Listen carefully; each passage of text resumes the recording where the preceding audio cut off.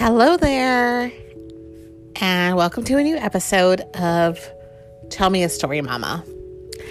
And I am Candace, and who is here with me today? Ethan. Anyone else here with me today? No. Okay. Well, we are going to read Little Owl's Night by Divya Srinivasan. I'm sorry, I'm butchering this. Srinivasan. Sorry about that. And it has a picture of an owl with some really big eyes on the cover of it. And that's the Luna's here too. Luna. I didn't want to be on the podcast. Well, that was Connor, who does not want to participate today, but that's okay. So we're going to get started. Little Owl was having a wonderful night. He watched the funny possum family waddle along in a neat row.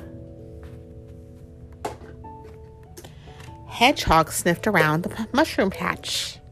Skunk was eating berries because he could find no snails.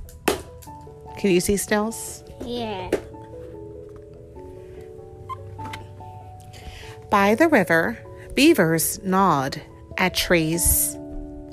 Turtle hid in her shell as fireflies danced all around. Little Owl visited his friend, the raccoon. As they sat in the clover, fog rolled in and hovered just overhead.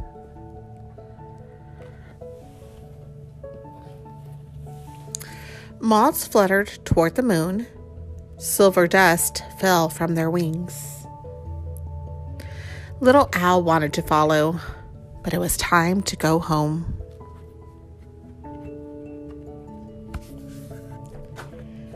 On the way, Little Owl flew by Grumbly Cave.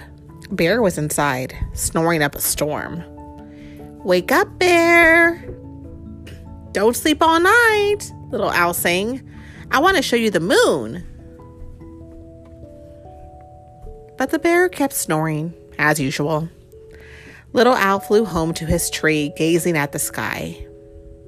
He wondered if the bear had ever seen stars. Little Owl sat on his branch. How he loved the night forest.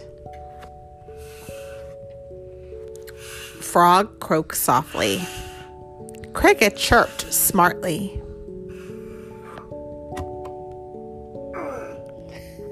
What are you doing there, Connor? Little Owl heard rustling at the foot of his tree. Fox had come to say hello. It was late now. The bats were gliding home.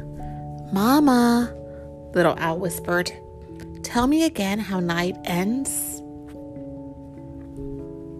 "The moon and the stars fade to ghosts," Mama said. "Spiderwebs turn to silver threads.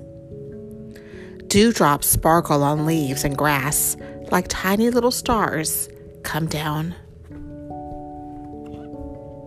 Moonflowers open, close, and morning glories open. The sky brightens from black to blue, blue to red, red to gold. The rooster crows, the crows caw, and the day begins," said Mama. But Little Owl did not hear. He was fast asleep. The end. This was one of your favorite books when you were little. Yeah. You would read this like every single night. Do you remember that? Mm-hmm. What's your favorite part about this book?